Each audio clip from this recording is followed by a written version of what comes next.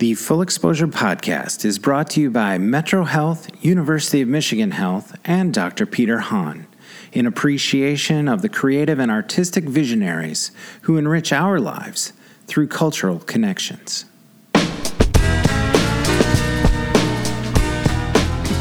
Okay.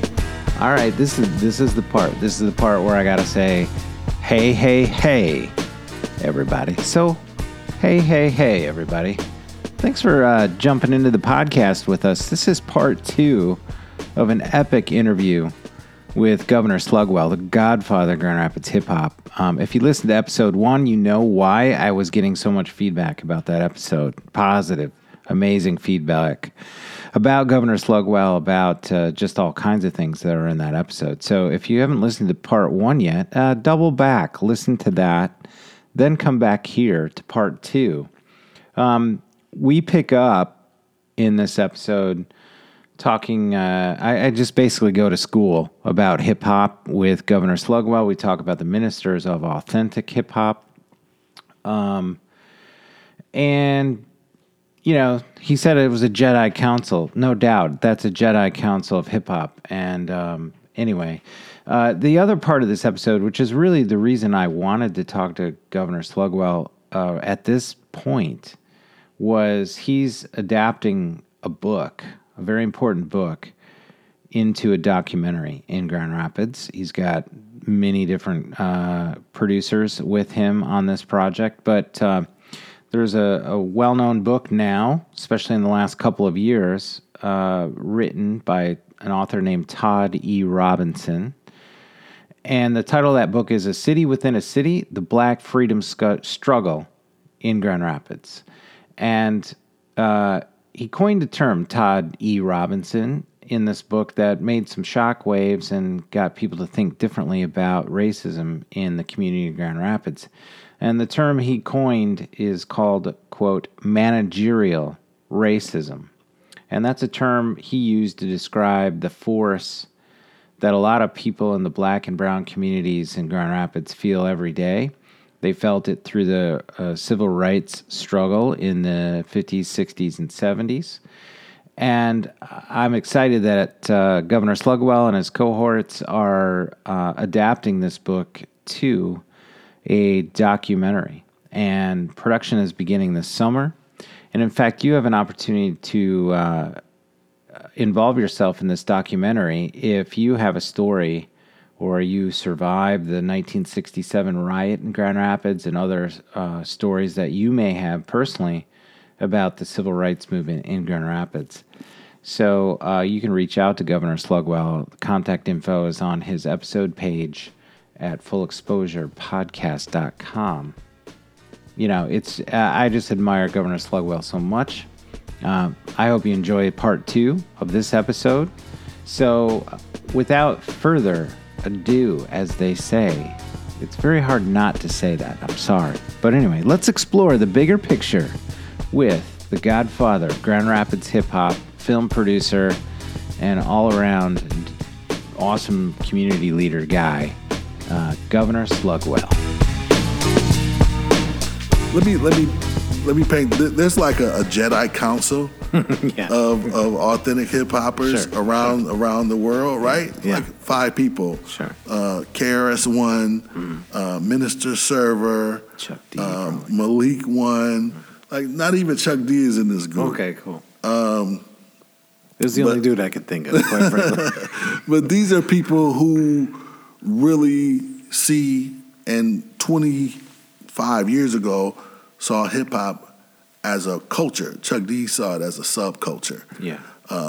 But these are people who really saw it as a culture, as a lifesaver, what we call hip-hop cultural specialists or their ministers, Yeah. right? Right. Is Talib one of those? No. Okay. No.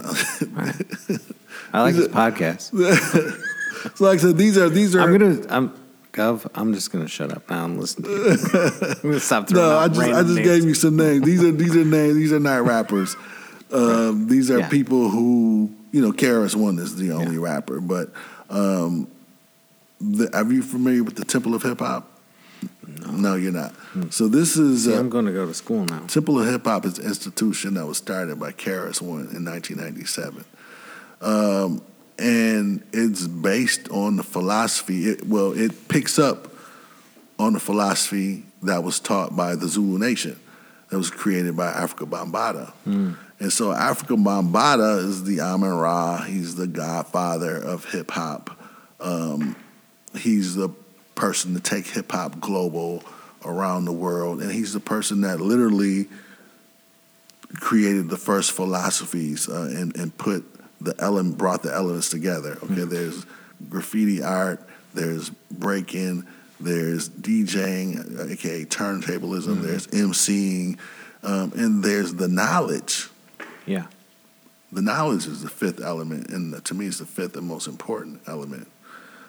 Because if you don't have knowledge of self, knowledge of your art, your craft, how great of an MC can you be? How great of a DJ can you really be? Right. How great of a graffiti artist can you really be if you're not tapping into your inner self to bring about your best art? So that the knowledge is and that's the one thing that mainstream media misses out on, and I think it's on purpose because they just want to exploit the arts, and you can't exploit me if I know who I am. Right. If I know my value, my worth, you can't exploit me. In your history. Right, in my history, right? But that's the thing that Afrika Bambaataa brought to the table. And then KRS-One picked up where Afrika Bambaataa left off with the Temple of Hip Hop and continued to develop the culture, right? So while the mainstream media is manipulating and raping the arts, the actual culture is being we're continuing to develop the culture. And so it's really funny how it came about. I didn't really know anything about the Temple of Hip Hop, but there's a friend of mine, Paul G, Chef Paul G, what up, bro? If you're out there, if you ever hear this, he saw me on. He's a friend of mine on Facebook. We didn't know each other, but he's just somebody that followed me on Facebook for whatever reason. And he reached out to me one day and said, "Hey, man, like some of the philosophies and things that you share on Facebook sound a lot like some friends, some guys that I know that I'd like to introduce you to." I'm like, really? Like, I don't know anybody else that thinks like me, or like there's nobody around Grand Rapids. Like, a setup. Yeah, there's only one other person that I met, and her name was Wisdom Selah. Shout out to Wisdom. Oh, I was friends with her on Facebook for a while. Yeah, that's my girl. She was the vice president of the Hip Hop Coalition, so she was working right along with me when we were doing all that great stuff. Her name. I wonder why. Yeah. Anyway. Yeah, she was working with me. She's my co-D, and so it was me and her. Oh, this goes way back. I even reached out to her. I think I needed some. I was working on this is funny. I was working on a portrait project in Detroit, and I just asked sort of randomly for anyone who might be connected to older school hip hop, like basically some M's crew. I wasn't looking to get to Eminem, but just like, all those people like Dilla and like whatever. But the point was, she knew some of the original people around M, and anyway, it didn't go anywhere mostly on my end, but it was just like she had some connects to some people over there, and I was trying to get to like Black Milk. I just like Black Milk, his music and stuff, and I was like, I don't know. Anyway, it was a dumb aside, but anyway, Wisdom. Yeah, so it's me and Wisdom. We're like alikes, so we're like the only people that I know that think like we think and like relate to hip hop culture the way that we relate to it. But this guy, Chef Paul G, he reaches out to me, and he's like, "No, I'm telling you, like these guys share some of the same. Like you don't hear this from anybody else." He's like, "Would you mind if I reach out to him and tell him about you?" I'm like, "Yeah, sure." So he reaches out. And he comes back. He's like, "Can you do me a favor? Can you write me like a bio, or just like a couple paragraphs about your philosophy on hip hop?" Sure. Sent it, and he's like, "Dude, like they're gonna be calling you, right?" Mm-hmm. He's like, and I'm like, "Who are these people?" He's like, "This is the Temple of Hip Hop. This is," and so sure enough, I get a call from this. There's a guy, Malik One. There's a guy named Professor Z. There's the Blastmaster Karis One. Mm-hmm. There's the Minister Server, right? And these were the only guys at the time that were like really this think tank, thinking about the culture. Yeah, thinking about the culture. And they reached out. They're like, "Yo, like, dude, you're a Jedi. Like, you're one of us." You know what I'm saying? Like, yeah. It's like there's 4 of us, and now it's 5. You're the only other. You're like the 5th person in the world that thinks like this. Yeah. You know what I'm saying? Like we've been all over the planet with the Teacher Karis One. We've been everywhere.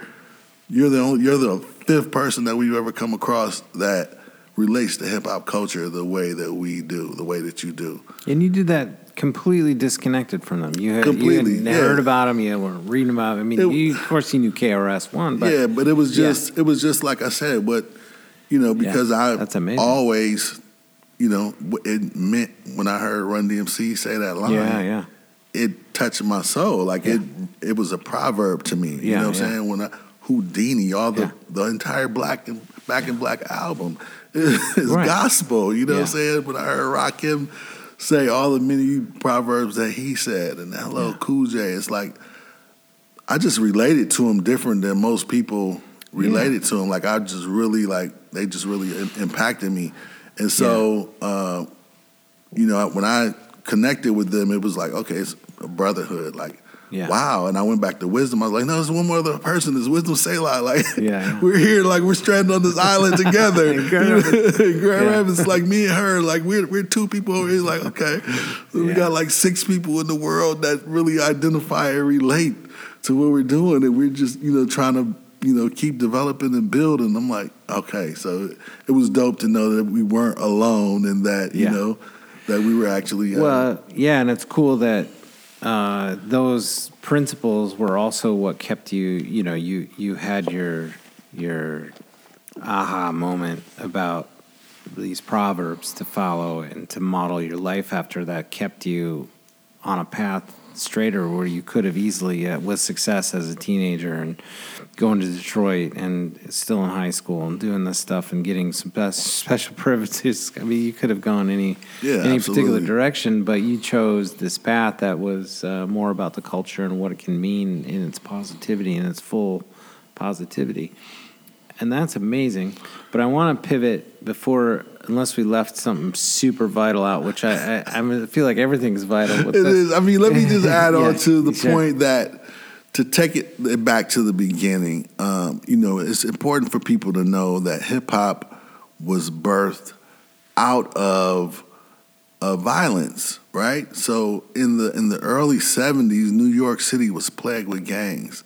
And Afrika Bambaataa himself was a member of one of the largest gangs in New York City called the Black Spades. So it's important to know where it came from. This wasn't it was hip hop as a culture was practiced for 7 years in the streets of New York before a rap record was made, right? And nobody ever had a thought of making a rap record. It really wasn't a thing. Until somebody came from outside and said, hey, we can turn that into a record. We can make some money doing that. Yeah. But it wasn't a thought to anybody.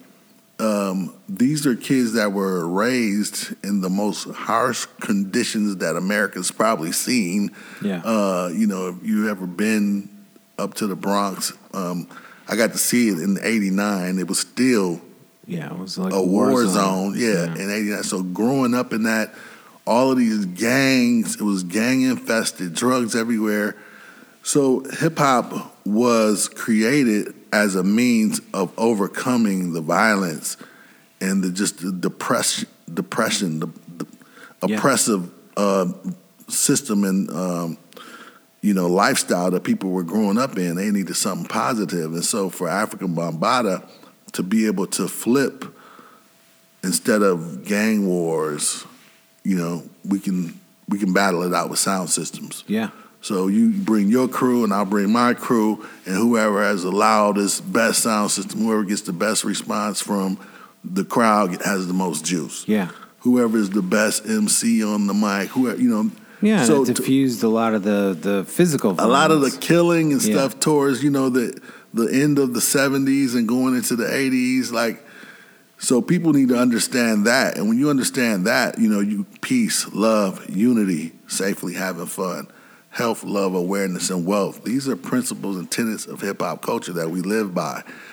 None of this says, pop pills, drink yourself into a stupor, rape, pillage, Right. It's not about that. And so if people understand the origin and what, how it was birthed, then, that's the true essence of what I call authentic hip-hop culture. Yeah. You can be my Ak. Yeah. Right?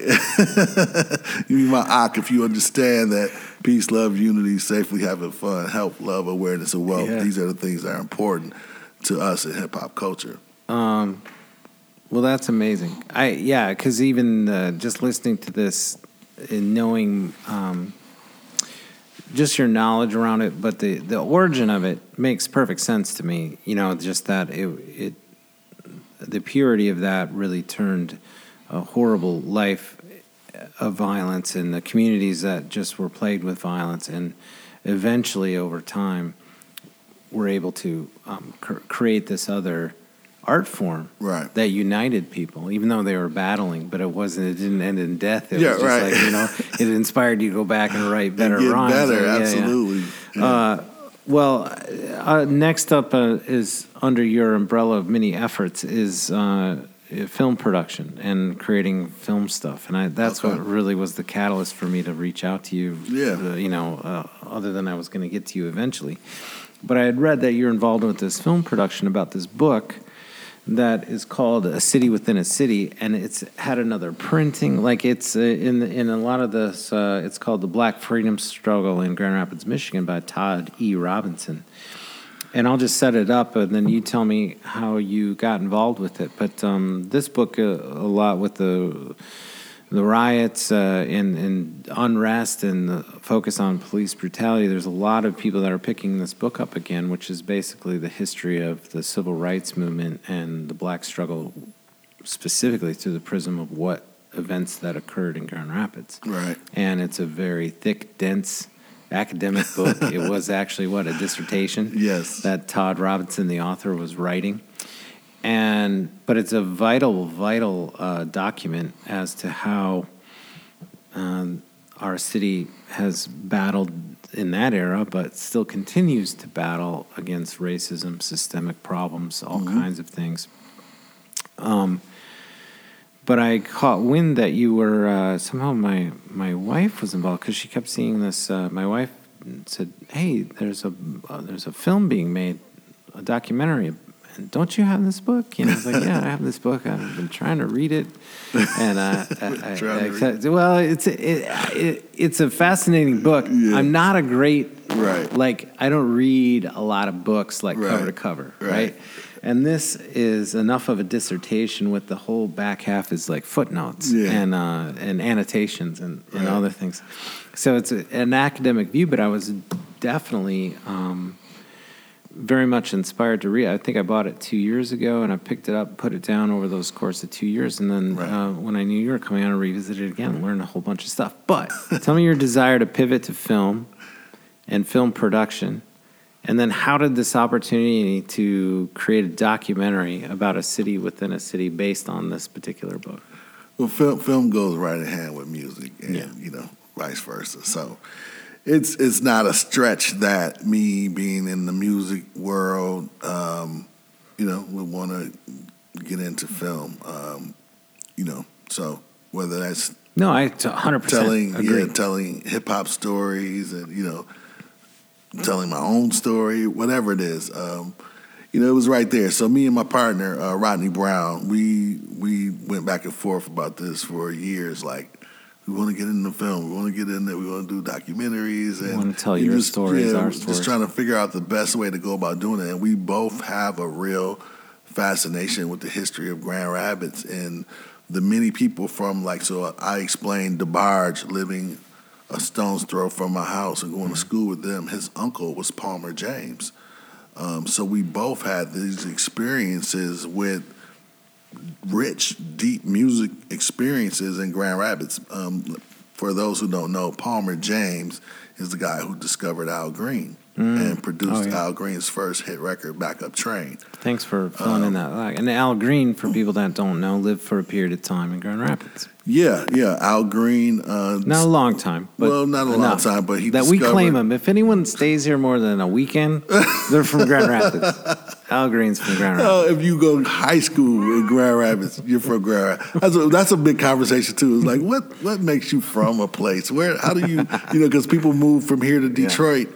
Or New York, and 2 years later, they're from Detroit. You're seeing them change their Facebook. They're like, You're not from Detroit. You're not from Brooklyn. Get out of here with that. You're like, cut it out. My biggest pet peeve is people that say they're from Detroit, and they're really from, like, Farmington Hills or like, right. like Waterford. You're not from Detroit. Get out of here. It's like the same thing. So we always have... Novi? We've always had these conversations of, my wife is from St. Louis, right? So she moved here when she was like 12, right? And she, to this day, I'm from St. Louis. You're not from St. Louis, man. You went to middle school and high school in Grand Rapids. You're from Grand Rapids, Michigan. Cut it out. If I see her, if I ever meet her, I'm going to tell her to update her profile in Grand Rapids. Right. I'm like, cut it out. You're from Grand Rapids. So we've all, Al Green is one of those. He moved here when he was 8. Dude, you graduated from high school. You're from Grand Rapids. Cut it out. Stop it. I don't want to hear that. So Paul discovered him. Yeah, so Palmer James was a virtuoso, whirlwind music producer. This is a guy that was the Berry Gordy of Grand Rapids. Had multiple record labels. He's putting out hundreds of artists and records and stuff back in the 60s. Incredible. So, he's like that early story of Grand Rapids. So me and Rodney. You know what's sad? And let's get more to the book too. It's sad I've never heard of Palmer. Like me as a whatever, and I think I'm more interested in some of the R&B and some of the popular music of that era from the late '60s through late '80s that I wouldn't even know, other than Al Green had some vague affiliation with Grand Rapids for his high school years and things. That I never heard of Palmer, and here he was, the Berry Gordy of Grand Rapids. Yeah, so it's 1,000 other stories. Yeah, I know. Yeah, so that's so that's the thing that drives. It's not an accident too. We'll get to that. That's the thing that drives me and Rodney, because we, a lot of these stories that are in the book, like these people were mentors to us that we've grown up with as teachers, as counselors, as older people from the neighborhood. So, we know these incredible stories. It's like, we've got to get these stories out here. Like, it's tragic. It's just a crime against the children coming in the future in Grand Rapids, black children in particular, but all children that don't know this incredibly rich history that's being kept from us. So where this book comes in, is there so many, he revealed so many stories. When you think about the story of Emmett Bolden being one of the first civil rights cases in the history of the United States, and it happened right here in Grand Rapids, Michigan, and for us to grow up and not know that, it's a crime. We weren't educated. How are we educated and this happened in Grand? You teaching us about Rosa Parks, but you don't teach us about Emmett Bolden. Exactly. Yeah. Come on, man. Well, there's a lot of gaps in the framework of the textbooks around history. Yeah. And what's the famous line? It's whoever has power writes history. Oh yeah. History is written by the winners. Yeah, exactly. So all of our history as African Americans, black folks, born and raised or living in Grand Rapids is not shared. It's like covered up. Yeah. Covered up. Well, I think that's why it's interesting that this book has percolated. I forget when it was written. 2012.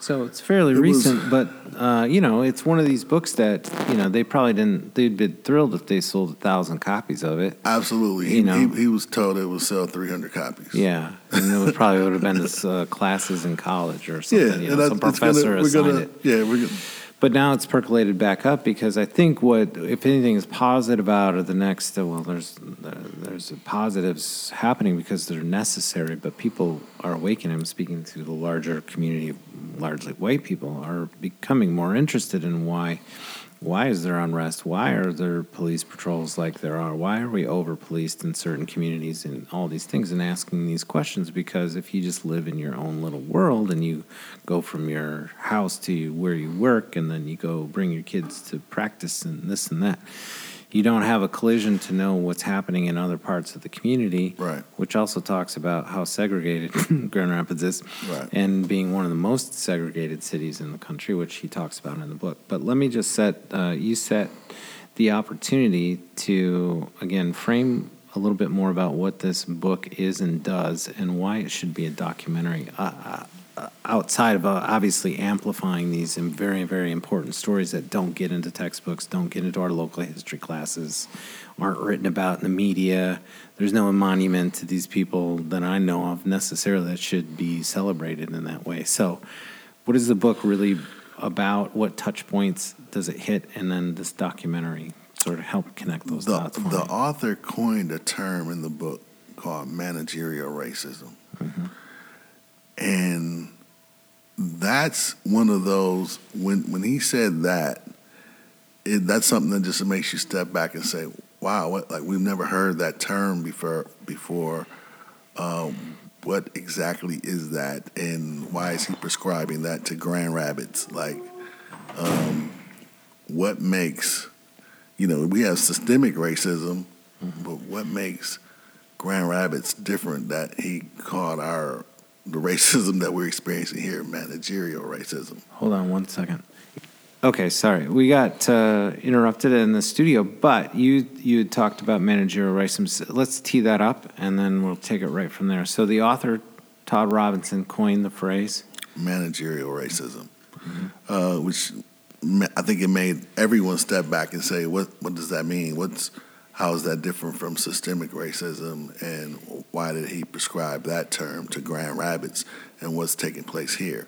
For black folks, just to really hear that term and to hear how he described it brought a sense of relief, because it's like, oh, that's what we've been feeling. Like we've been running uphill with mudslide coming down and the fan blowing against us, like that force that we've been feeling our entire lives. That just it snapped a term and articulated it. It's like, oh my God, it made so much sense. Like that's exactly what we've been feeling. Like is that we've been running up against this force field that we can't see.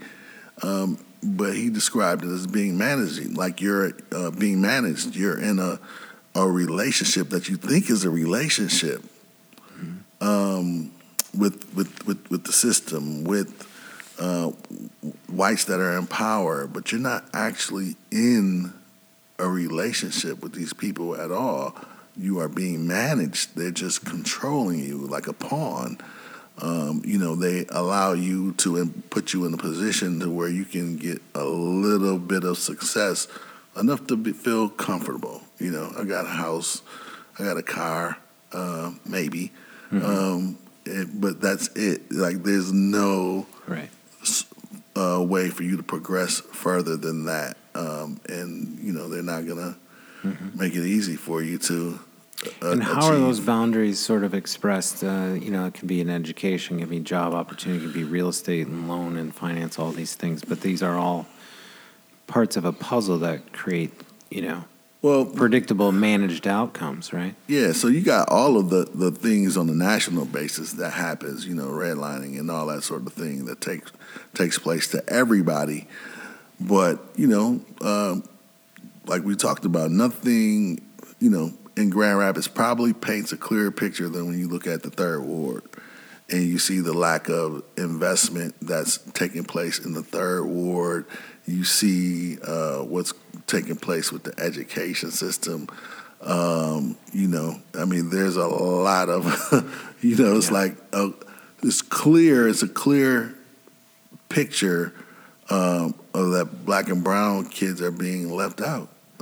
You know, when you just... Well, it was amazing to me when in the city or the county, I forget which, I think it was the city, Grand Rapids, commissioned that study. And then it came out, and it was an unvarnished look at investment dollars by ward, and all the money's going downtown to the, the basic financial district, the traditional hub of business and entertainment.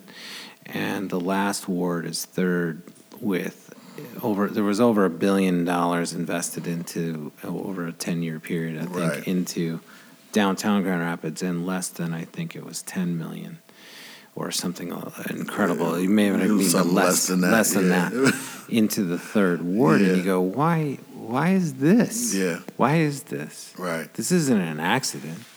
And they'll point to, well, progress where but it's so upside down and sideways. And then you talk about racially where people live in town, where these districts that were created largely through this management, intentionally, over time. But it becomes such a part of our lives that it becomes, if you're not affected as a black and brown person, if you're a white person, it's kind of invisible, and you just kind of don't even think about it. Right.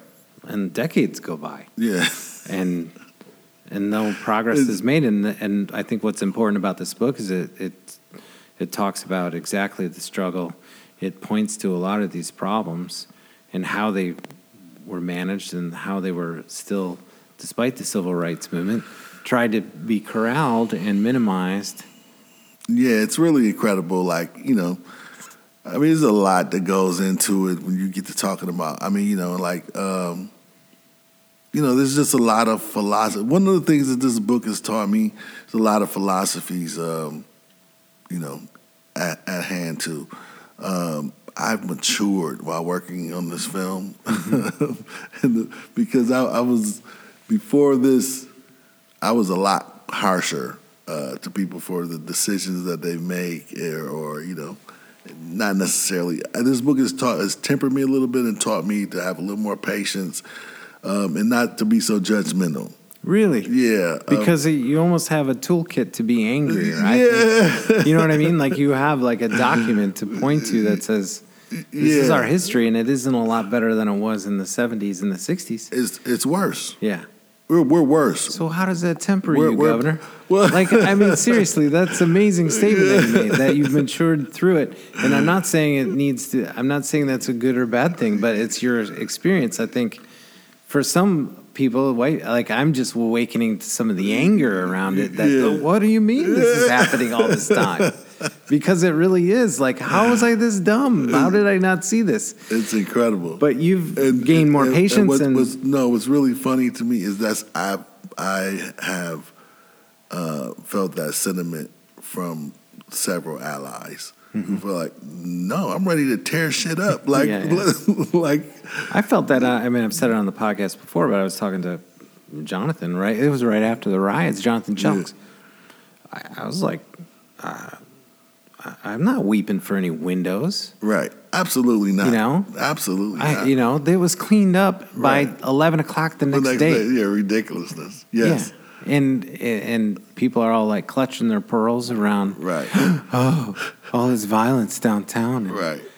But the overreaction of having armored personnel and tanks and all this stuff that moved in the next day, it's like, are you kidding me? This is exactly what the problem is. You know what? I'm just listen. Yeah, all right. So I opened a can of worms. This goes so deep. Like I did the rally on May 30th, right downtown. Yeah. So I was there. We had a group of people that were rallying. And a group of people marched out, right? Yeah. And I'm there at Rosa Parks cleaning up. 45 minutes later, me and my family. Before you're talking about before. You're before. talking about the peaceful, the great event. Yeah, community came together. Blah blah blah. Absolutely.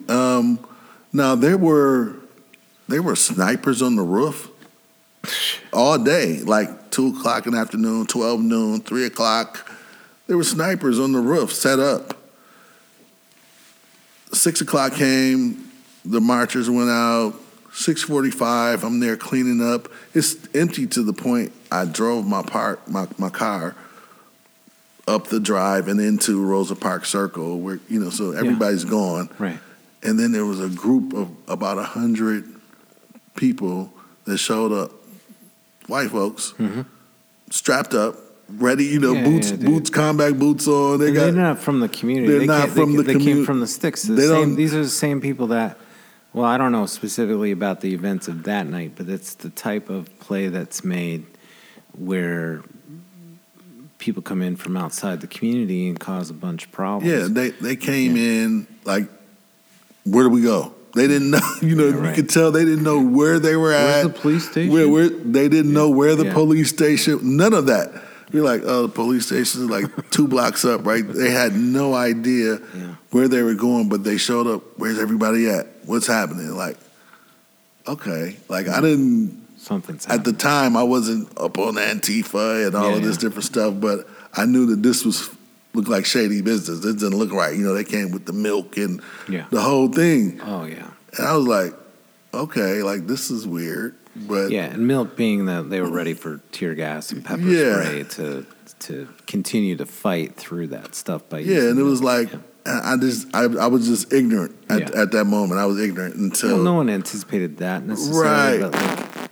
But it did. That was the shame. As I remember watching the news broadcast, and there was someone were live streaming on Facebook, and there was some nice speeches and some unity, and there's a lot of families down there during the day that could be with their kids, allies. I would consider them allies. There was a cross section of the community. I mean, during the day, it was nice. It was nice. You had a few people that wanted to.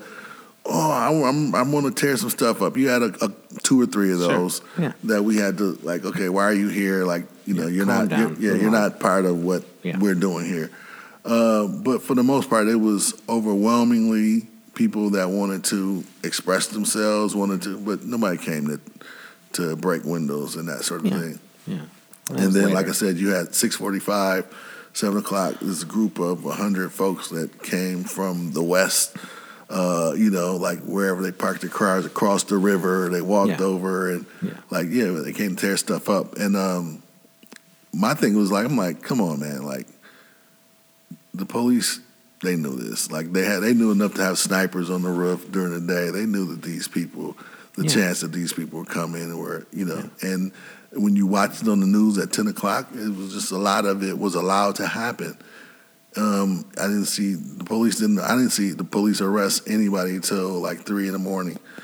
And they have it on record. They only arrested one person that I saw got arrested the whole night. They sat and watched the entire thing happen. Yeah, supposedly they arrested some people later based on surveillance, but it was shocking. The number of people were not rounded up, and there was no prevention. There was no. And they, whatever. I've talked. I would love to hear more of your personal experience with that. I've talked about the riot just a lot with Joe Jones and Jonathan and almost everybody. Dustin Dwyer from Michigan Radio, who reported the whole night. Yeah. But I want to tie it back to the book and the film because. The interest in this book is in this, we had a national unrest with George Floyd and so many other people, an awakening around these things. But this is a book written in 2012 and talks about decades ago, 60s, 50s, 60s, and 70s.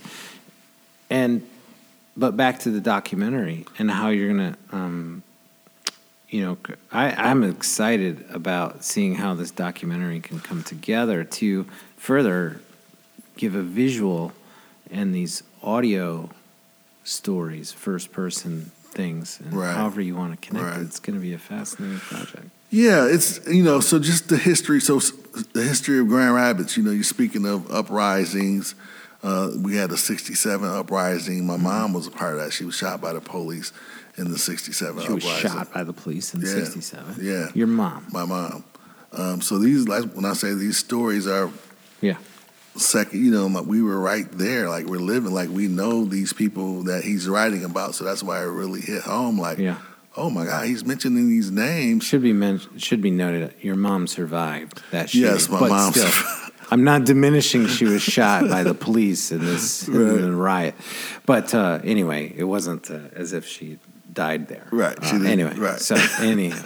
All right, go ahead. So, but yeah, just to read, all of these stories and read these names of these people whom we grew up with in this community, and we didn't necessarily know all of this rich history. So that just made a tremendous difference, a big impact on us. And me and Rodney want to do films anyway. We connected with another friend of ours, Jasmine Fuentes, who was really, blown away by the book, and she really wanted to do something around the book. And we're like, well, what are you thinking? And she's like, let's do a documentary. I'm like, okay, we wanted to do films anyway, and like we're connected to these stories. Like these are our stories. Like we know these people. This is personal for us. So it's like, okay, yeah, like that makes sense, but it's got to be done right. Yeah. We can't just go out and get an iPhone and do justice to needs some horsepower behind it. Yeah. So we just sat down and start putting it together and just building on how we can make this happen. And, like I said, next thing I know, it's 2 years later. Like, oh, my God, like it's been 2 years we've been working on this thing. Yeah. And we're finally getting to a point where, okay, we're ready to present, to even tell the community what we're working on. Yeah. And we haven't began. We've done some research interviews, a lot of research interviews, and we're going to be doing even more research interviews. We're asking the public to come out and share your stories, share memorabilia, family history. If you got old photos or videos or things that you'd like to share, we want to see them. We just had somebody send in some pictures from the 70s last week. Incredible, like nightlife. Yeah, like people in the club. Like it was like really cool stuff like that. And amazing. Just if you got any of that stuff, you think your mom and dad, old photos of your mom and dad or whatever, from the 60s, 50s, 70s, like 40s, whenever we want to see it. Yeah, I'm sure we'll be able to probably. How did Todd Robinson pick Grand Rapids to write about? Because he's not a Grand Rapidian. He's not from Grand Rapids. He's from Springfield, Massachusetts. And because Springfield is a secondary city, he was looking for a secondary city to write about, somewhere similar to his hometown. Yeah. And he's scouring about, and he heard about Grand Rapids. He stumbled upon Grand Rapids and started reading some of the history here, and he's like, wow, this place is like similar to my home, but it's like got a different dynamic, Yeah. And then he visited here a couple times, and then he actually moved here for like 5 years while he was writing that dissertation. Wow. And he moved to Grand Rapids, and he was writing and doing his research and studying. Yeah. And, Well, the amount of density to the book in terms of its research, its sourcing is amazing. Like, he must have spent years in old files and archives and pulling up minutes from, like, school board meetings and knows. city commission meetings. Him and Dr. Jokes know Grand Rapids history better than anybody I've ever come in contact with. Like, they know this place. Like, oh, you can go find this here. You can go talk to such and such. They know everybody downtown at the library, like first name basis, very intimately. So, he did a lot of work. Yeah. Put a lot of work. Well, it's nice that it provides, and he's. You were mentioning maybe before we were shooting, but he is involved as an executive producer in the documentary. So you have his sort of guiding hand through this document that he put together, this book, to create a little bit of a roadmap going forward about how you might shape a documentary about this complicated period in Grand Rapids history, which still continues today. Yeah, which still goes on today. We're still suffering from managerial racism. And so, the whole point is to keep the conversation going. We've started it. How can we keep this conversation going? It's not going to get dealt with unless we keep it at the forefront of our minds and on our Well, and lips it's and storytelling tongues. that's really going to change the mindset and open minds. That isn't, you can't get everybody, myself included, to sit down and really, Right. really read this for what it is. Right. It'll be a documentary based on this that is able to reach a whole different audience. Right. And, but man, we've been going an hour and 40 minutes. So It's kind of quick. I want to, unless there's anything that we need to get in about the documentary or the film, I think the timeline is you're still putting some of the production, you're kind of through pre-production and want to move into production and get probably some filming done this year, I would imagine, right? Yeah. Dr. Ty Robinson is an executive producer on the film. Dr. Jelks is working with us as a producer on the film as well.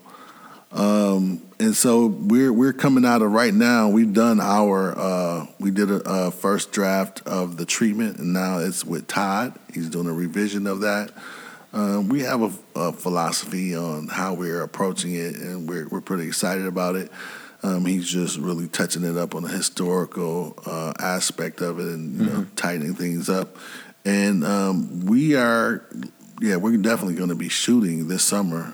So we'll be shooting all throughout the summer in Grand Rapids and doing a lot of research interviews leading up to the summer. So if there's anybody out here that has intimate knowledge of any of the individuals written about in the book, or if you live through the time, or the uprising in '67, or you went to South High School, or My dad went to South, actually. Yeah. He graduated in probably 57, 58, somewhere in there. Wow. Any of the stories in the book, if you read the book, we like to talk to you. We like to schedule a research interview, and just getting knowledge, that so many stories out here.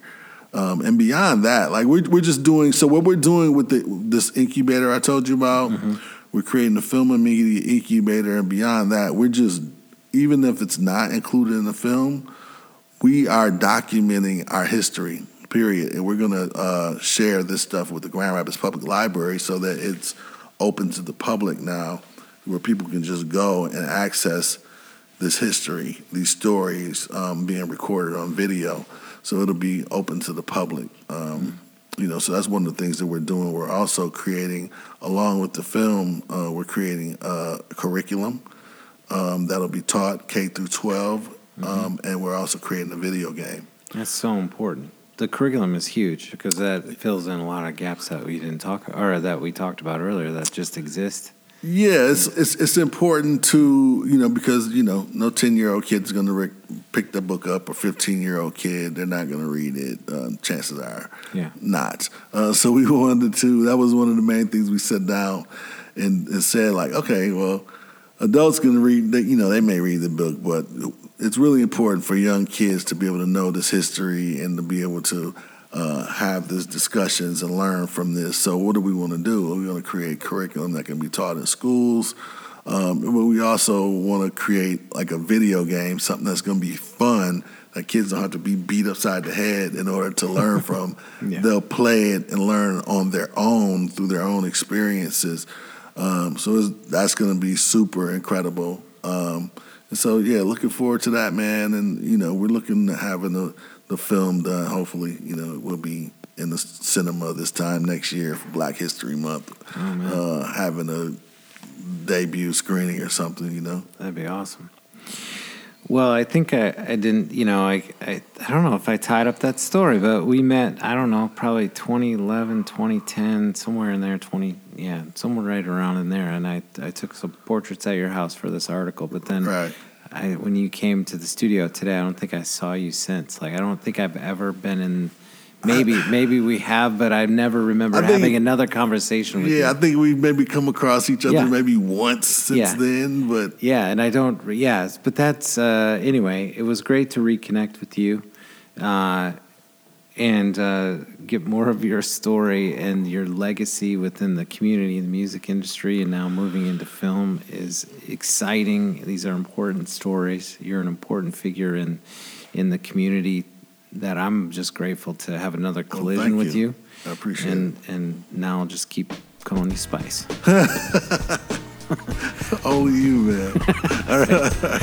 Thanks for coming in, man. I appreciate it. Thank you, Governor. Thank you. I appreciate it. All right. So there was the first ever 2-part episode. A conversation so good it had to be split in 2 and made into 2 episodes. So thank you. Thank you for listening to this. Thank you to Governor Slugwell. I can guarantee this. It will not be another decade before I hang out with that guy again. He's on my list now. Gov, you're on my list of people that I need to touch base with and keep tabs with and keep learning from and keep evolving. And so anyway, we're stuck. We're stuck together now, Gov. So thank you. Thank you for that. I hope all of you get stuck in a great conversation with somebody that learns, helps you learn as much as I did from Governor Slugwell. So let's go get it, everybody. Let's have a great week. Talk to you next time. The Full Exposure Podcast is brought to you by Metro Health, University of Michigan Health, and Dr. Peter Hahn, in appreciation of the creative and artistic visionaries who enrich our lives through cultural connections.